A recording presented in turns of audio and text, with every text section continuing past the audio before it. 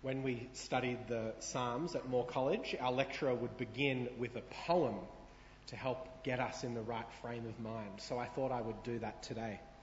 It's a haiku poem by the comedian Bill Bailey, which he says is meant to capture the experience of living life in the modern West. As he points out, news of chaos and destruction is constantly flooding into our lives via the internet, our phones and our computers. It's upsetting and it's overwhelming, but he says we can't be upset all the time because otherwise we'd never take the bins out. And so we need to distract ourselves. We need the mundane and the sensual and the trivial. And so he calls his poem The Paradox of the West. It's only short, so you've got to pay attention. In this mad world spun fast, for nothing lives fly past. Helplessly we look on aghast. Oh, cake! That's the poem. I quite like it. And don't you think it captures something quite true to our experience? Our lives are flooded with information 24/7. We are aware of injustices and atrocities and just sheer ridiculousness that is happening thousands of kilometres away from where we live. And on top of that, we're exhorted to care and to act and to do something, lest we find ourselves complicit in that wrong. From primary school, at least, kids are told that the purpose of their lives is to make a difference or to change the world. And on top of it all, we're burdened with the responsibility of finding ourselves, to create and to curate our own meaningful existence, lest for nothing our lives fly past. And so is it any wonder that we are driven to distraction? Whether it's hours spent scrolling on social media or binge watching the latest TV show, or if it's playing an addictive new word game on your phone. Is anyone playing Wordle? Yeah, guilty hands going. I am also playing Wordle. I did well today, if you want to know. See, we need respite, don't we, from the tidal wave of content that threatens to overwhelm us. And of course, there are many people happy to provide the content that we need. And so perhaps there's no better word to describe the current state of our culture than restless. Whether we're running around trying to create meaning or to make a difference, or we're rushing around to find some diversion to ease our sense of burden, there's a restlessness that characterises modern life. And it's into this restlessness that Psalm 131 speaks. This psalm belongs to a collection of 15 psalms that are called the Songs of Ascent. These are psalms of going up. And most people suggest they were collected together and sung by pilgrims as they journeyed on their way. It could have been those coming back to Jerusalem from exile. It could have been those journeying up to the temple to worship. But whether it was for ancient Israel then or for the church today, these psalms are given to us by God to focus our minds, that we might be able to faithfully follow the Lord wherever we happen to find ourselves on our journey. And so for us, I think this psalm will help us to find contentment in all of the complexities of modern life. It will help us to find stillness in the chaos. It will point us out of weariness and into worship. And it will lead us out of that restlessness and into true rest. For ultimately, this psalm is calling us to let go of constant striving, of constantly trying to satisfy our desires and depending upon ourselves. And it calls us instead to put our hope in the Lord, both now and forevermore. So what we'll do is we'll take a look at each verse of Psalm 131 as it presents before us an aspiration, an illustration, and then a conclusion. And so the psalmist begins, verse 1. My heart is not proud, Lord. My eyes are not haughty.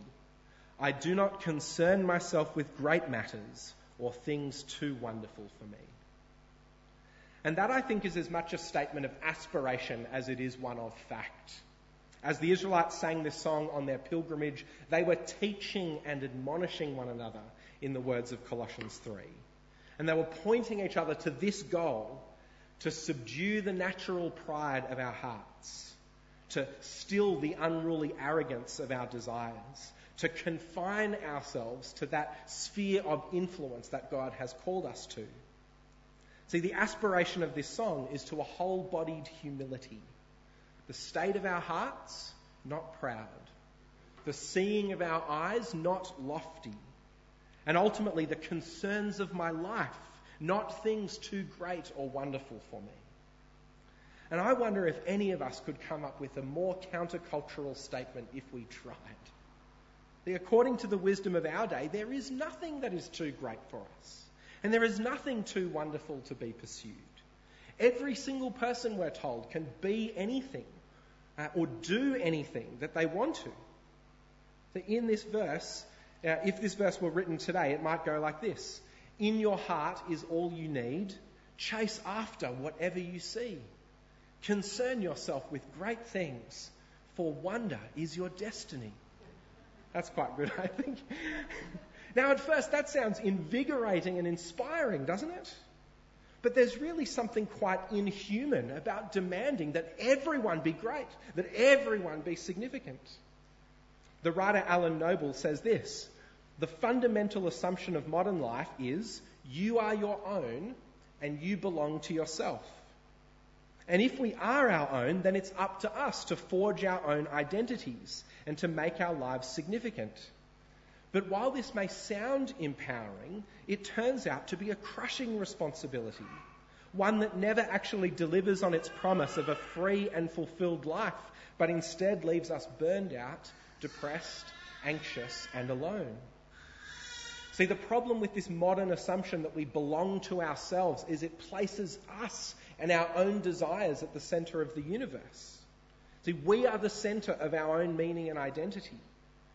We are the centre of our own plans and destiny. Even news from around the world comes with this kind of veiled question. Well, what are you going to do about it? And whether we commit ourselves to a road of endless self-improvement and optimization, or whether we just resign ourselves to just trying to get by as best we can, this lie that we belong to ourselves leaves us exhausted and exasperated. And so the aspiration of Psalm 131 ought to be like a breath of fresh air. We don't need to be the centre of everything. We need to humble ourselves before the Lord. So you don't have to chase after everything you see. Simply pursue those things which are good and right and true. Here's something to aspire towards. Not to concern yourself with every great and wonderful thing, but to confine your attention to the people who are right there before you, to that place where God has in his sovereign care placed you. Not to grasp for greatness, but to gratefully receive everything you have and everything you need from the hand of God. And that's the point that is then illustrated in verse 2. The psalmist continues, "But I have calmed and quieted myself. I am like a weaned child with its mother. Like a weaned child, I am content." See, if we just described the modern person as restless, Psalm 131 pictures the faithful person like a child resting happily on her mother's lap. Now, I don't have much experience about weaning a child. It's not something I've done. But I think that this image, this illustration, is helping us to understand contentment in two different ways. See, firstly, the contented weaned child is no longer ruled by their own instincts and desires. See, I gather that's the way babies work. They feel hungry, and so they cry out for food. They need to burp, and so they cry out for whatever you need to do when a baby needs to burp. They poo their pants, and so they cry out to be changed. See, the young child's life is entirely governed by their needs of that particular moment. But as the child grows older, hopefully, those instinctive desires are brought under some measure of control. The child will still get hungry, but that feeling of hunger no longer dominates everything else in its life. And because that basic desire no longer rules, it means that the child is no longer constantly restless. It may still have a grumbling stomach, but it can still rest and sit quietly because their stomach no longer rules them. And what makes that possible is the second aspect of this illustration. The weaned child, we're told, sits happily with its mother. The great comfort of the weaned child is that it's not solely responsible for satisfying every need and desire that they feel. They don't belong to themselves. They belong to their mother. And they have come to know and to trust the loving care of their mother as the single truth that rules every other aspect of their lives. And from that comfort flows contentment. The child happily waits upon their mum, even as their empty stomach grumbles. And Psalm 131 is pressing us to see that we have that same comfort in our relationship with God. We can calm and quiet ourselves because the loving care of the Lord is the single truth that rules over everything else in our lives. And so consider, for example, the first question and answer from the Heidelberg Catechism. This was a series of questions and answers from the 16th century designed to teach the truth of the gospel. The first question is this: what is your only comfort in life and death? And the answer: that I am not my own, but belong with body and soul, both in life and death, to my faithful Saviour, Jesus Christ. He has fully paid for all my sins with his precious blood, and has set me free from all the power of the devil. He also preserves me in such a way that without the will of my heavenly Father, not even a hair can fall from my head. Indeed, all things must work together for my salvation. Therefore, by his Holy Spirit, he also assures me of eternal life and makes me heartily willing and ready from now on to live for him. See, we don't belong to ourselves. We belong to a Father in heaven who loves us and a faithful Saviour who has rescued us.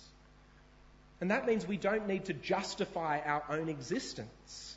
Christ himself has justified us by his blood. We don't need to secure our freedom for ourselves. Christ has freed us.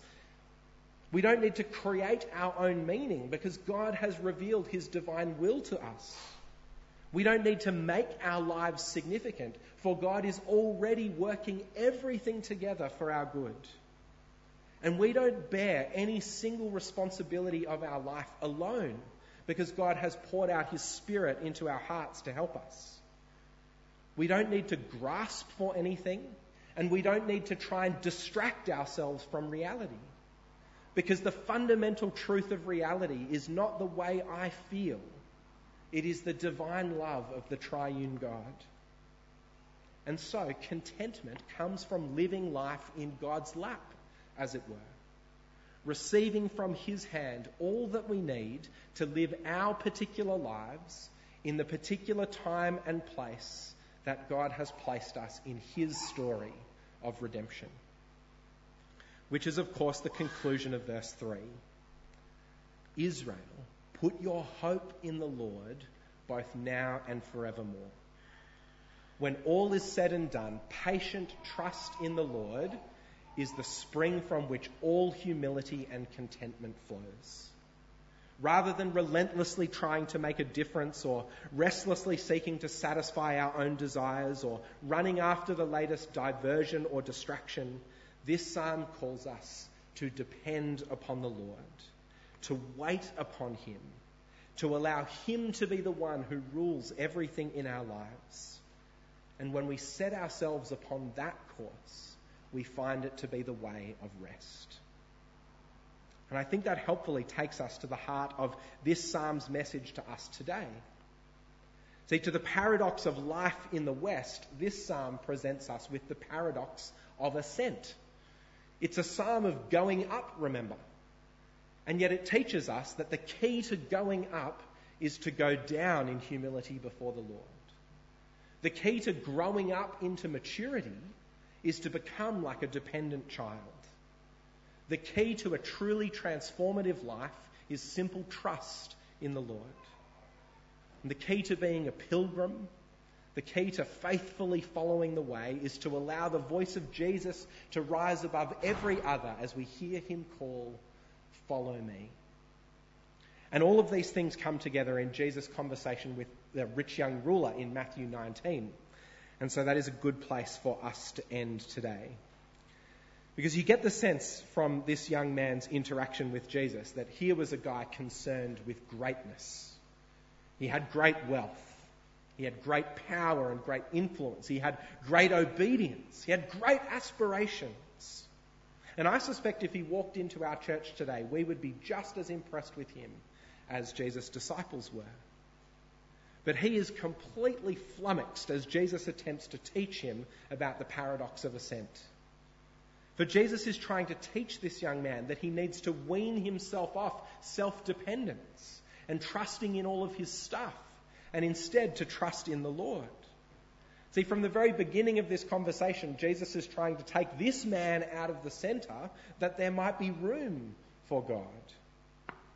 So he says, there is only one who is good. Newsflash, it's not you, sorry. He says, take all that you have and give it away. Follow me, Jesus says. But the young man can't humble his proud heart.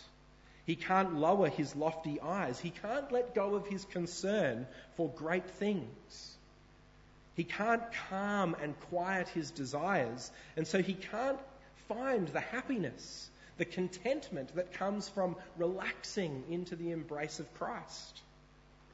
He goes away sad because he has great wealth. See, that's the paradox of the West in a nutshell, isn't it? Our constant pursuit of greatness and wonder leaves us wearied and exhausted.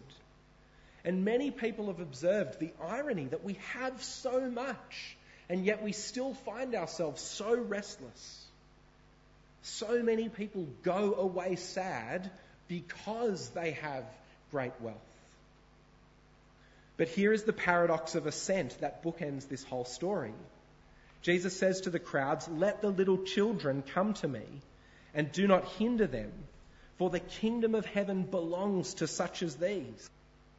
And then again, right at the end, "Truly I tell you, at the renewal of all things, when the Son of Man sits on his glorious throne, you who have followed me will also sit on 12 thrones, judging the 12 tribes of Israel.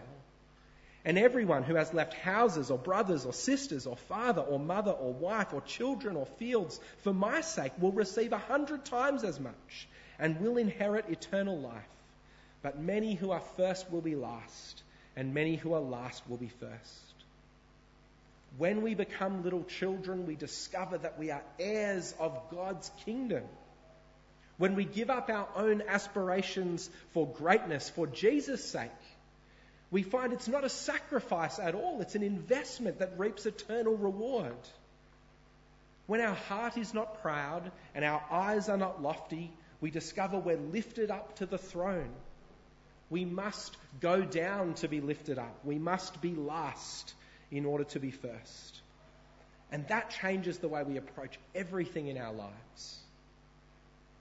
And so when we give ourselves to quietly praying for our government, rather than constantly criticising them on social media, we will find that we're not only far less outraged all the time, but we'll be far more politically productive for our country. And when we all stop trying to be amateur epidemiologists who know everything about how to respond to a global pandemic, and instead we commit ourselves to submitting to the government and serving and loving our neighbours, we'll find ourselves to be far less vexed with everyone, and we will be far less vexing to others as well. And when we show greater concern for the needs of our next door neighbour, rather than keeping up with the latest news that's happening in America, we will make a far greater impact in the world. And when we give up as Christians trying to bring in the kingdom of God or do great things for the Lord, and instead commit to faithfully following Jesus in the ordinary events of our life, his light will shine from us all the brighter.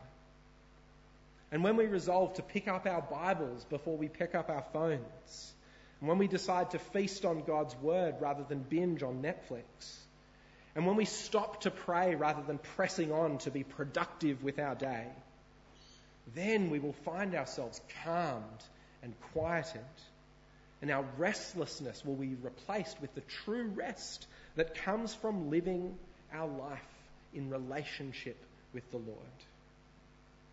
Psalm 131 is calling us to the whole-bodied humility that comes from knowing that we belong not to ourselves, but to a God who loves us. And with this belonging comes comfort and contentment that the world simply cannot offer. And maybe most counterculturally of all, it means that we can have hope. A real and lasting hope that comes from knowing that the future doesn't lie in our hands, but in the hands of God. And so Charles Spurgeon says of the person who grasps the message of this psalm, how he prizes the grace of hope.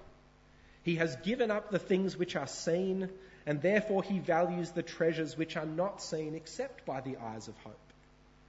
And there is room for the largest hope when the self is gone, ground for eternal hope when transient things no longer hold mastery over our spirits. And so, brothers and sisters, may we be humble and faithful, not haughty and lofty. May we seek the quiet life of following Christ rather than concerning ourselves with great and wonderful things. And may we be those who are ruled by the hope of heaven rather than by our hankering for the world. May we hope in the Lord, both now and forevermore. Amen.